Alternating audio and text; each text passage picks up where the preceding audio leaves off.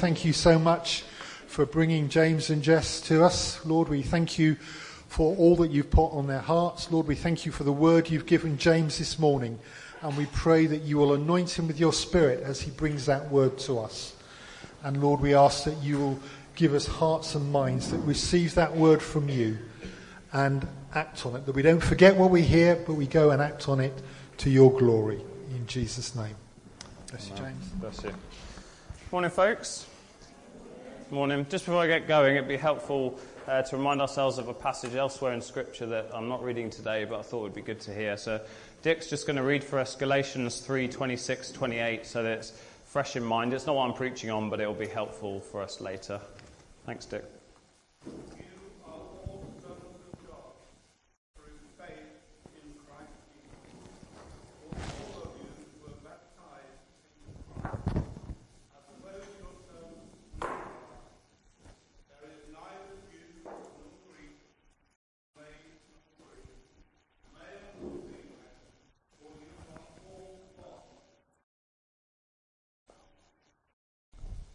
Fab. Thanks, Dick.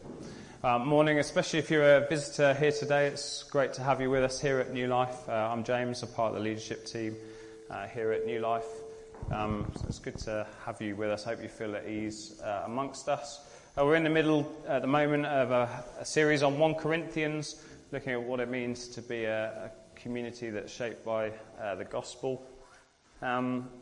Before I get into that, we're going to be in 1 Corinthians 11 today.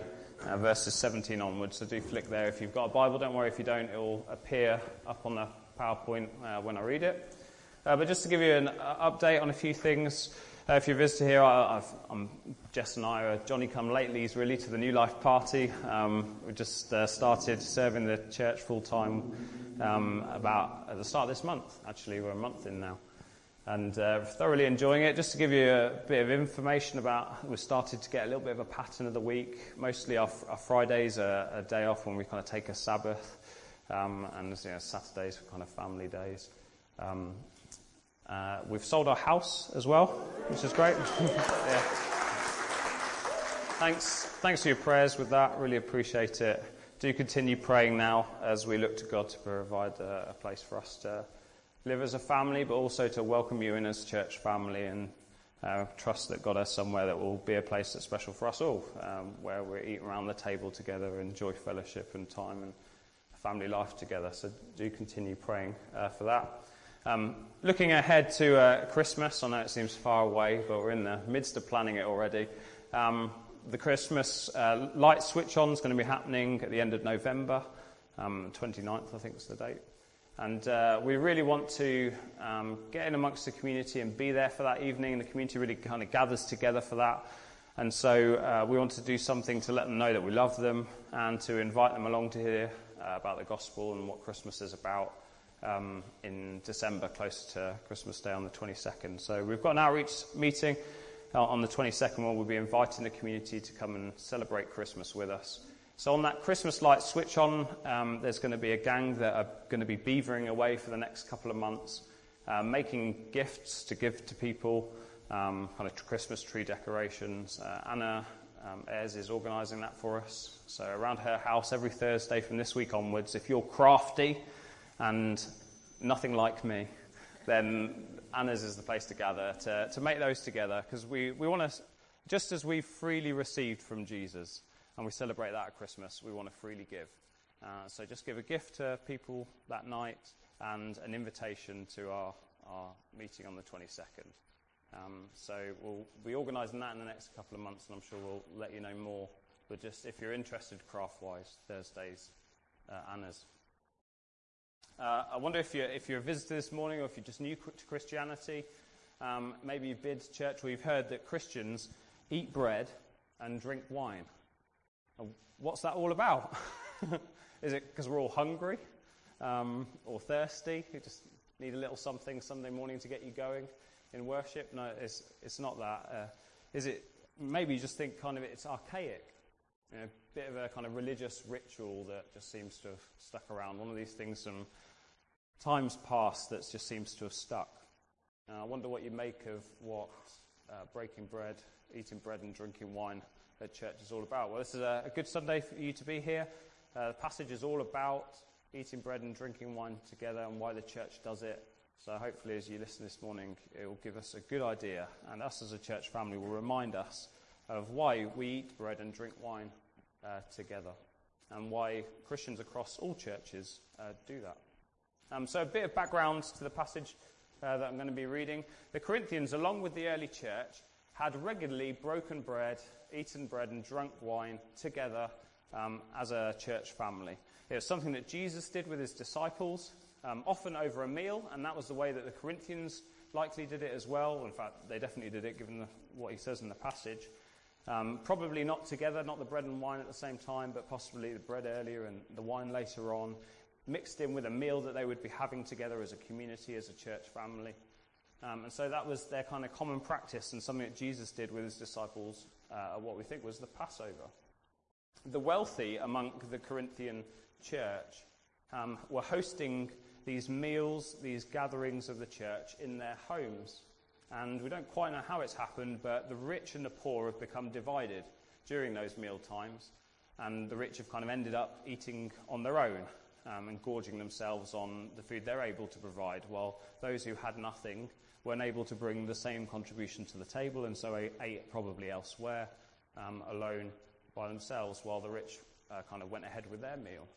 And so there was a cultural division in society, sociological distinction of rich and poor. Corinth was quite a class-based society. And so that was being carried into their meetings together as a church. And that distinction of rich and poor was carrying on in this meal together. And so the rich were having these private meals while the poorer members weren't. And the effect is that Paul tells them that their meetings do more harm than good.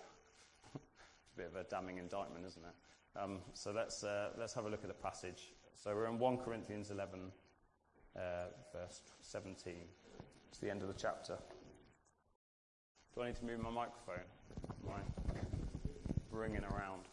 Sorry about that. Let me sort that out. So.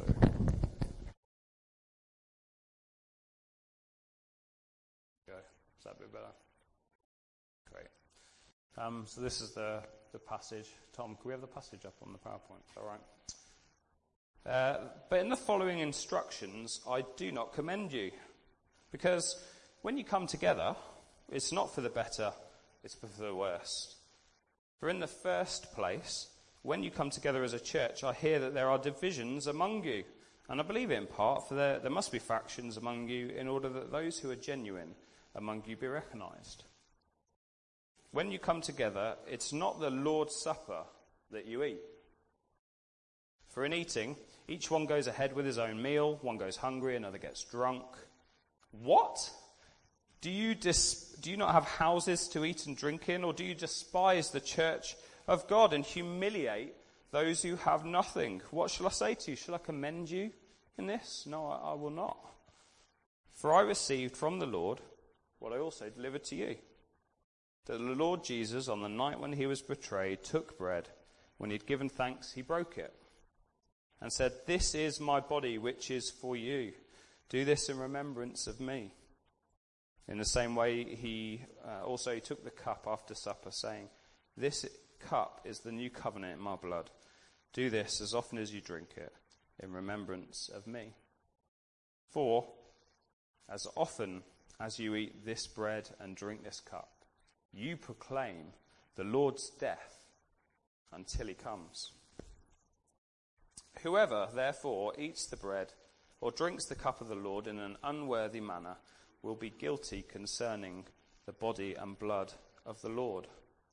Let a person examine himself then, and so eat of the bread and drink of the cup. For anyone who eats and drinks without discerning the body eats and drinks judgment on himself. That is why many of you are weak and ill, and some have died. But if we judged ourselves truly, we would not be judged. But when we are judged by the Lord, we are disciplined, so that we may not be condemned along with the world. So then, my brothers, when you come together to eat, wait for one another. If anyone's hungry, let him eat at home, so that when you come together, it will not be for judgment. About the other things, I will give directions when I come. We're going to do communion a little bit different this morning. We're going to do something that the Corinthians did. We're going to eat the bread now together when I make my first point, because it's got a lot to do with the first thing that I'm going to say. And then later on, we're going to have the wine as we go back into worship at the end of the talk. So I wonder if those who are going to serve communion for us would just come up and give a hand. While I'm speaking and making the first point, the bread's just going to come round. So just take a bit and just hold on to it. We're going to eat the bread together when I get to the end of the first point. Is that all right? So take the bread, pass it on as you go. Would you guys mind? Chris, do you want to do this side? Stuart, do you mind doing that side for us? Oh, bless you. Gran. So we're going to have a look at what the Lord's Supper tells us in terms of where should our attention be? What should we be looking at? What should our focus be? Where should our mind be? What should we be thinking about? Have you ever done that? You're sat in church taking the bread and wine. Lots has happened on a Sunday morning. You get there and there's this plate of bread in front of you and you think, what am I meant to be thinking now? I must do something that's sincere and important. And then you try and focus your mind and you're like, yes, Jesus died for me. You've got to scramble there in your mind. Do you get that experience? Well, this passage helps give some context for what we should be thinking about as we break bread together. The first thing that Paul says is look around. Paul takes issue with the Corinthians carrying these old sociological distinctions of rich and poor into their gatherings together. They'd created like a form of elitism that contradicted the entire point of Jesus' sacrifice and his death on the cross for us. Because as Dick read, the point of Jesus' sacrifice on the cross was to bring us all together as one.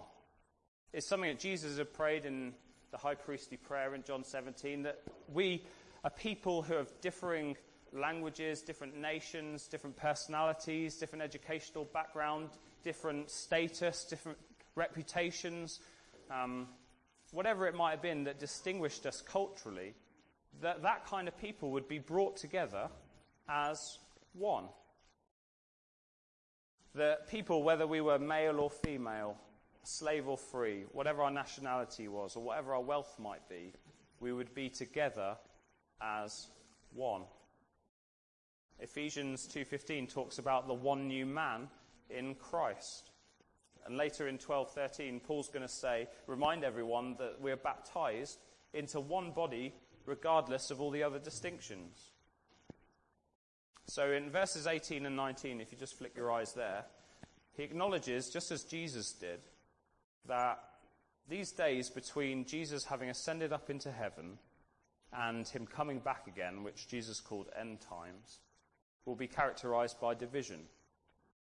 So in part, he says, these divisions are a way of testing and proving the genuine faith of some. He says the division's not a good thing, but it is an inevitable part of the process of controversy. And what he's doing is he's placing this issue of the divide between rich and poor in the larger, grand, kind of divine drama, if you will, of the distinction between those who know Jesus personally and enjoy a relationship with him, to who Jesus will say, I knew you, and those to whom who don't know Jesus, to whom Jesus will say, depart, I never knew you. So when you come to eat bread and wine, one of the things we say is, if you're not Christian here today, you haven't decided to follow Jesus, then just let it pass by. Don't feel like you have to take part with us. This is for something for us as a church family, for those who are Christians. Because the one distinction that matters is whether you know Jesus or not. Because in the body of Christ, no other distinctions truly matter. So the Corinthians' practice was totally incompatible with the whole point of Jesus' death. It made a mockery of the one bread representing one body together. The one loaf that was meant to proclaim our unity together, that was talked about in chapter 10, verse 17 that I preached on a couple of weeks ago. One writer calls it a sham act of hypocrisy.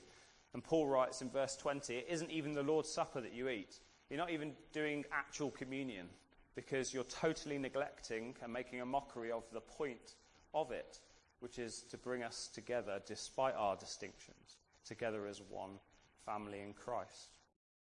Surprisingly, you think Paul would tell them, don't have your lavish private meals. Don't eat loads of food together. He doesn't say that. He says, don't go and eat with your wealthy friends. He actually says, go and do it, but do it privately. He doesn't attack them either for their lack of concern for the poor. Would you think he would in this passage, wouldn't you? They're totally shaming the poor amongst them. You think he'd really give them a hard time for that. But he doesn't. The thing he gives them a hard time for is they've totally neglected the point of the meal, which is to bring us together as one body, sharing in one loaf.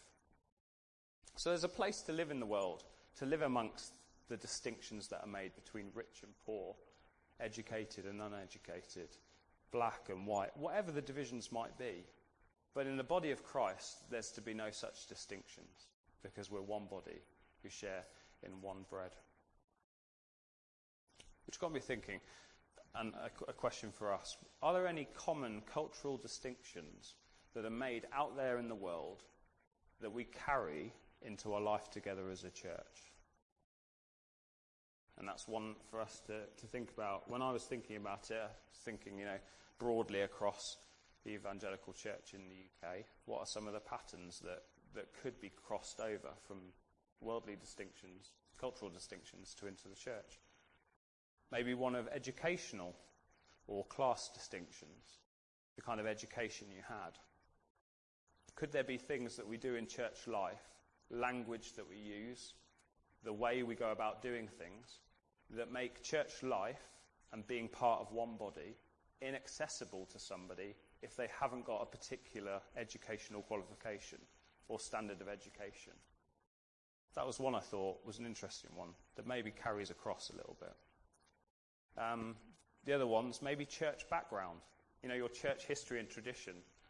If somebody comes from a different church history or tradition and they come and join us, is there anything that happens in church life that makes it difficult for them to be a part or make them feel like they have nothing? Or perhaps based on age. Is there anything we do in church life that makes it difficult for young, not so young, and everything in between, able to be part of one body together? So the first thing we do when we break bread is we look around. We celebrate our union together in Christ, that we're one body, regardless of all the cultural distinctions that would otherwise be made. Should we eat the bread together and celebrate that just as we think on that?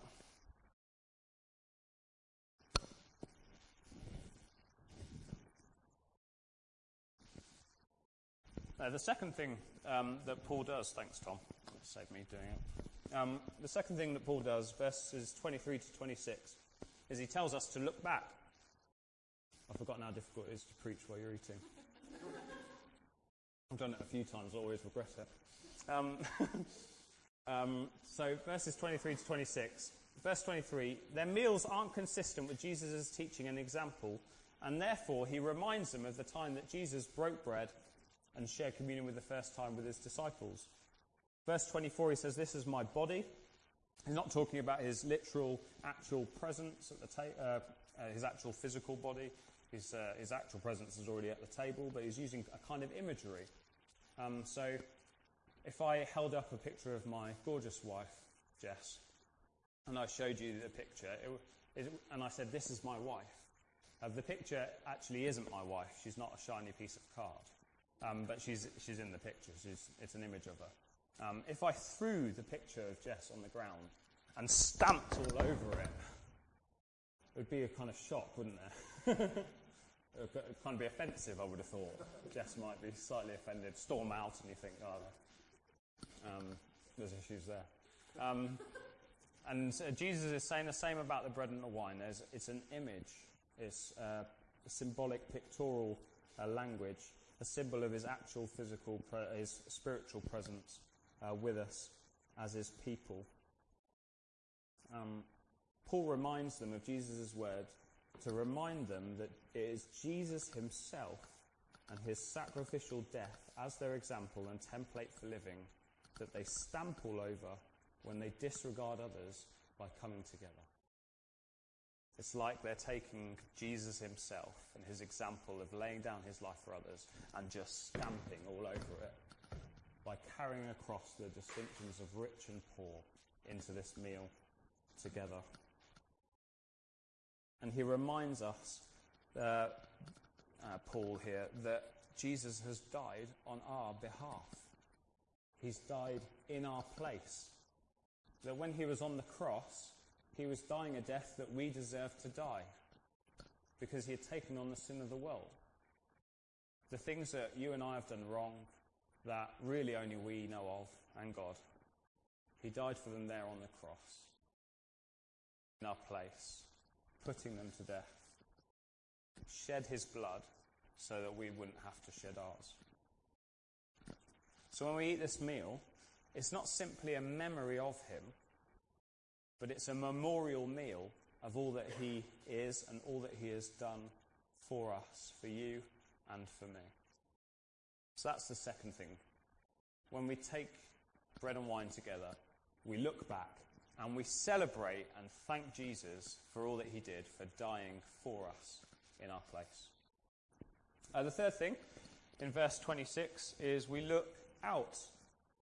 Jesus likely gave those words of instruction at the Passover meal with his disciples. They looked forward to the coming of a Messiah, the Saviour.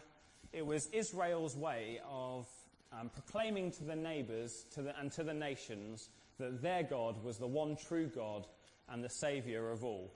To remind them that he was the one who'd brought them out of Egypt from slavery into freedom. And so Jesus institutes this eating of bread and drinking wine in that context. So when we break bread, we're to do the same. We're to look out and proclaim that Jesus is the Messiah come. He's the Saviour of the world.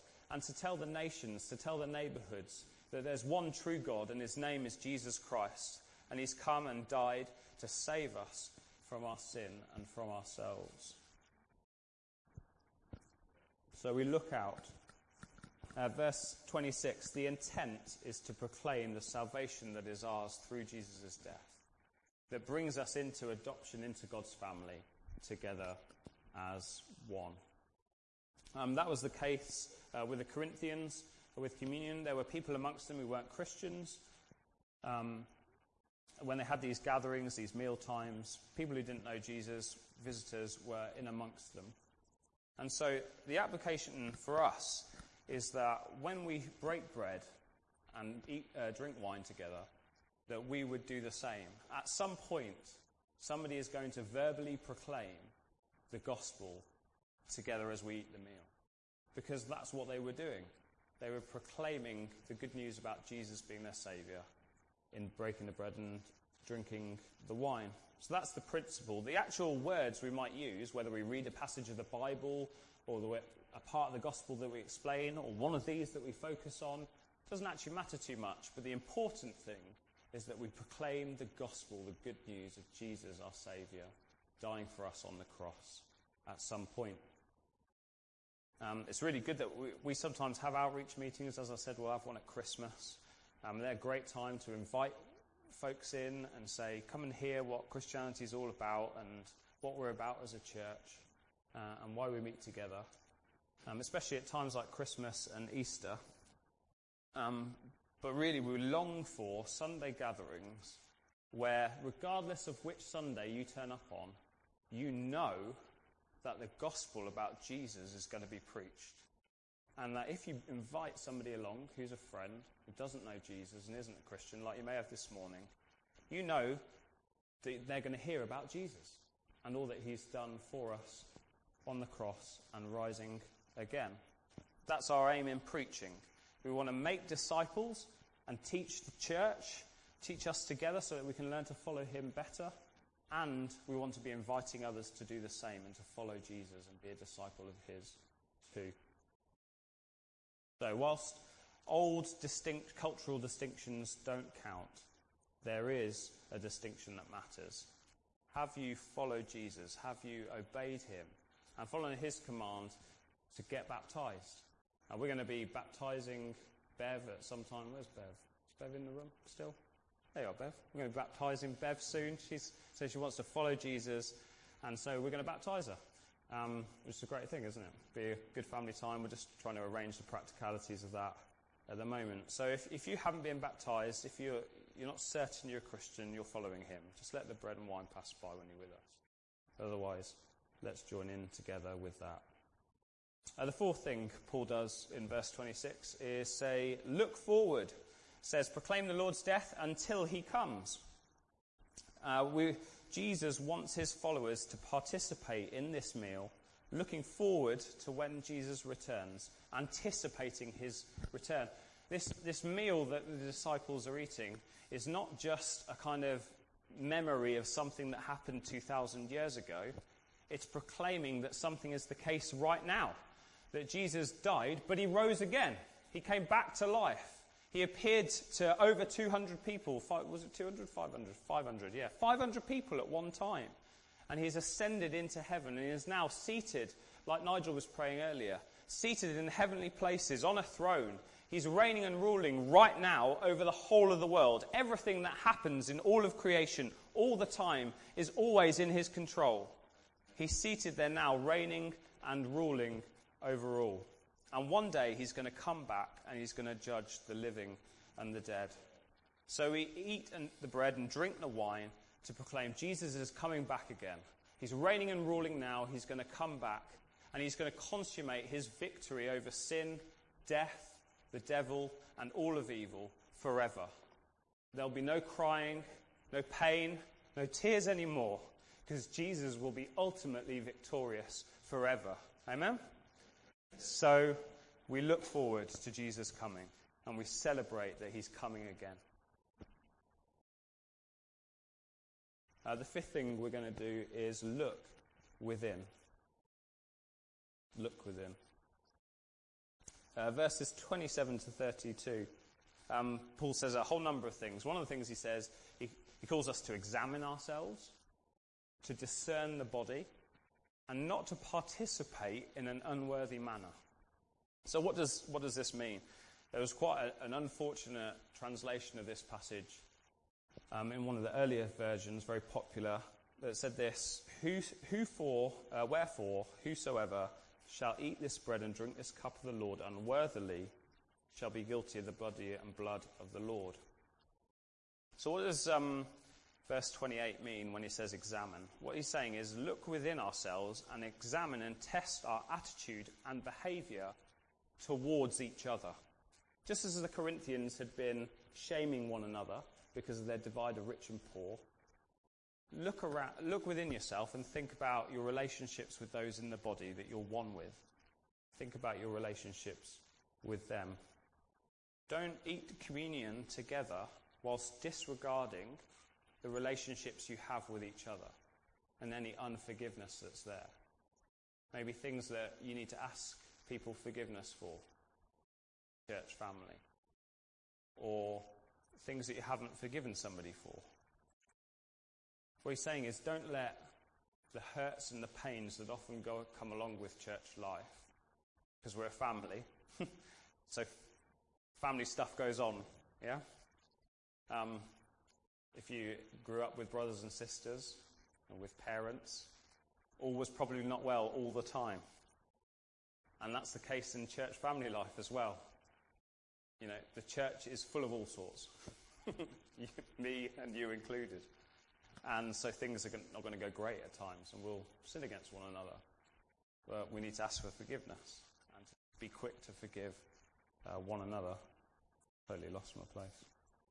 I got carried away. We need to check that we fully understand the unselfish sacrifice of Jesus for others.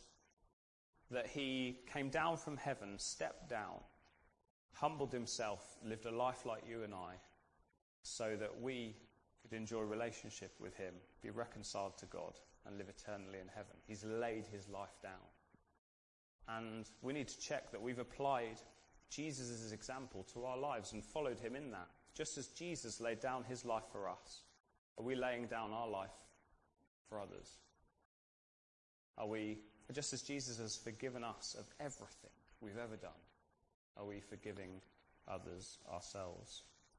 So eating without consideration of your relationships with one another dishonours Jesus, and it dishonours as well his death and resurrection to bring a diverse people together as one body.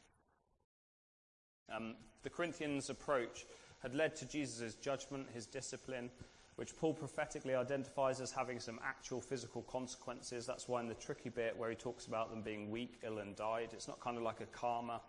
You didn't eat communion well one day, the next day you're ill. He's not talking about that. He's talking about Jesus' judgment over the church as a whole and the way that they're sharing the meal together, dishonouring Jesus and his example. And so one writer says, one man's bread is another man's poison. The Lord's discipline in verses 30 to 32 is his mercy to us to alert us to sin and leading us to repentance. So what's the application then? When we come to break bread together, there must be absolutely nothing between us if we're to really be celebrating the meal as one body. Nothing between us.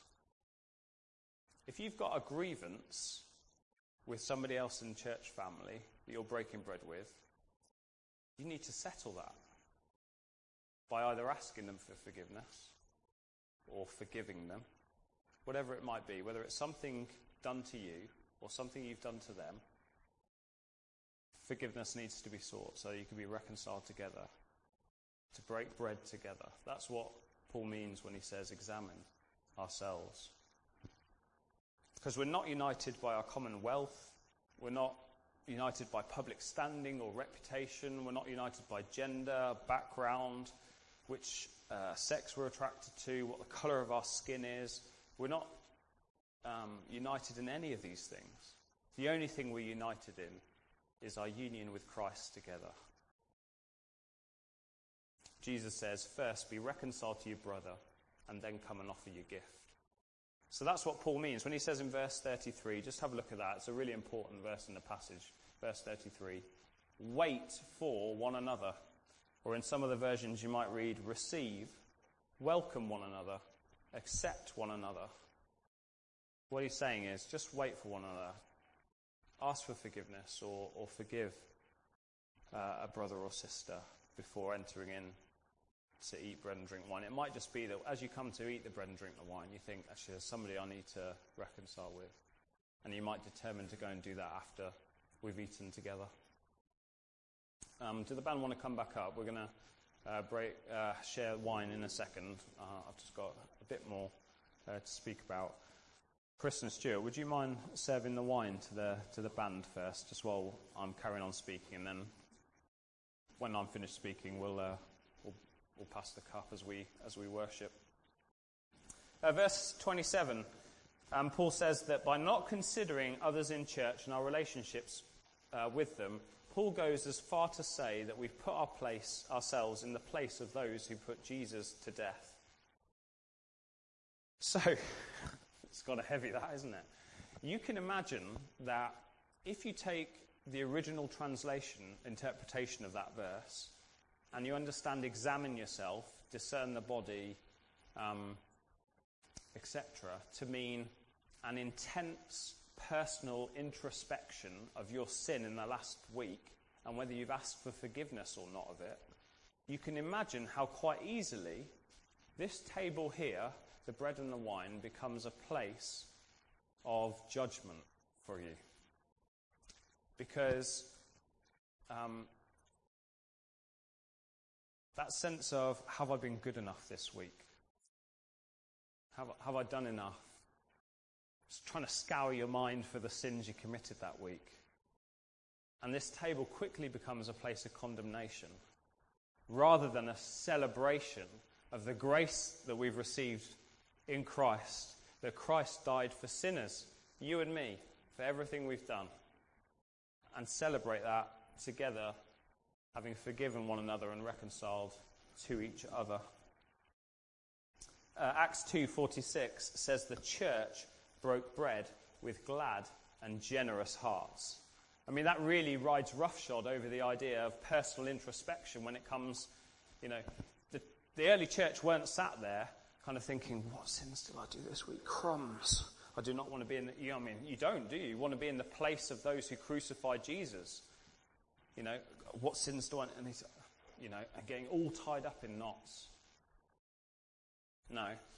Communion is a time for us to acknowledge our relationships with one another and reconcile to each other, and to ask for forgiveness, just as Jesus has forgiven us, to give forgiveness, just as he has forgiven us, rather. So we look within, check ourselves and our attitudes to one another. And the final thing, which isn't in the passage, but it ties things up well, is look up. I've stolen this from, I should credit him really, is a guy called Dan Naselli. He wrote a 1 Corinthians commentary, and he had these 6 things.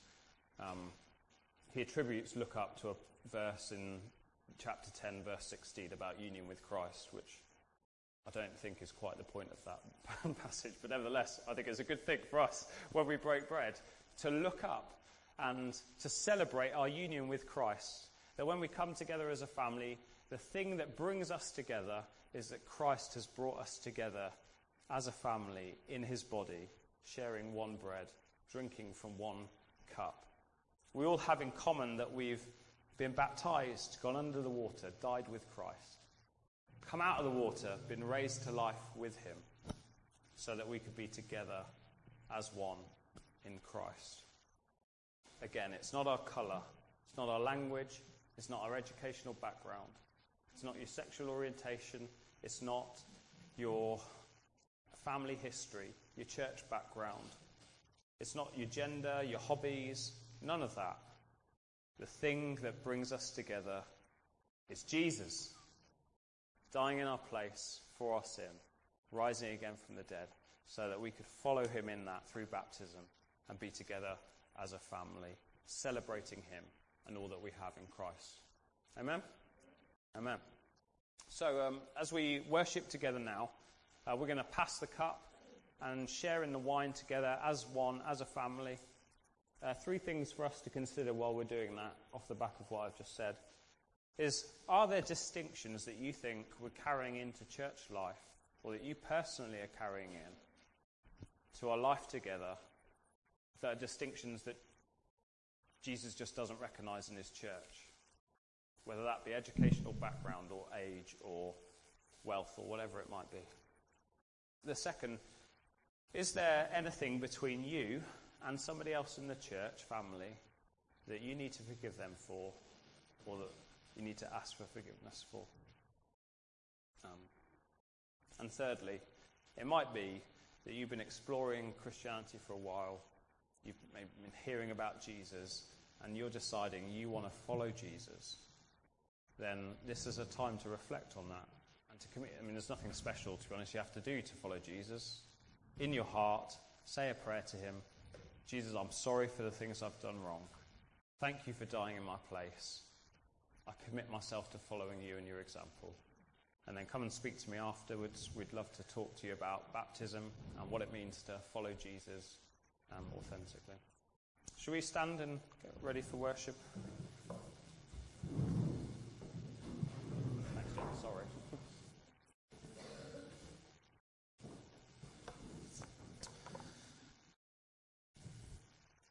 Lord, we want to thank you for bringing us together as a family. We've got lots to celebrate. We celebrate our union with you now.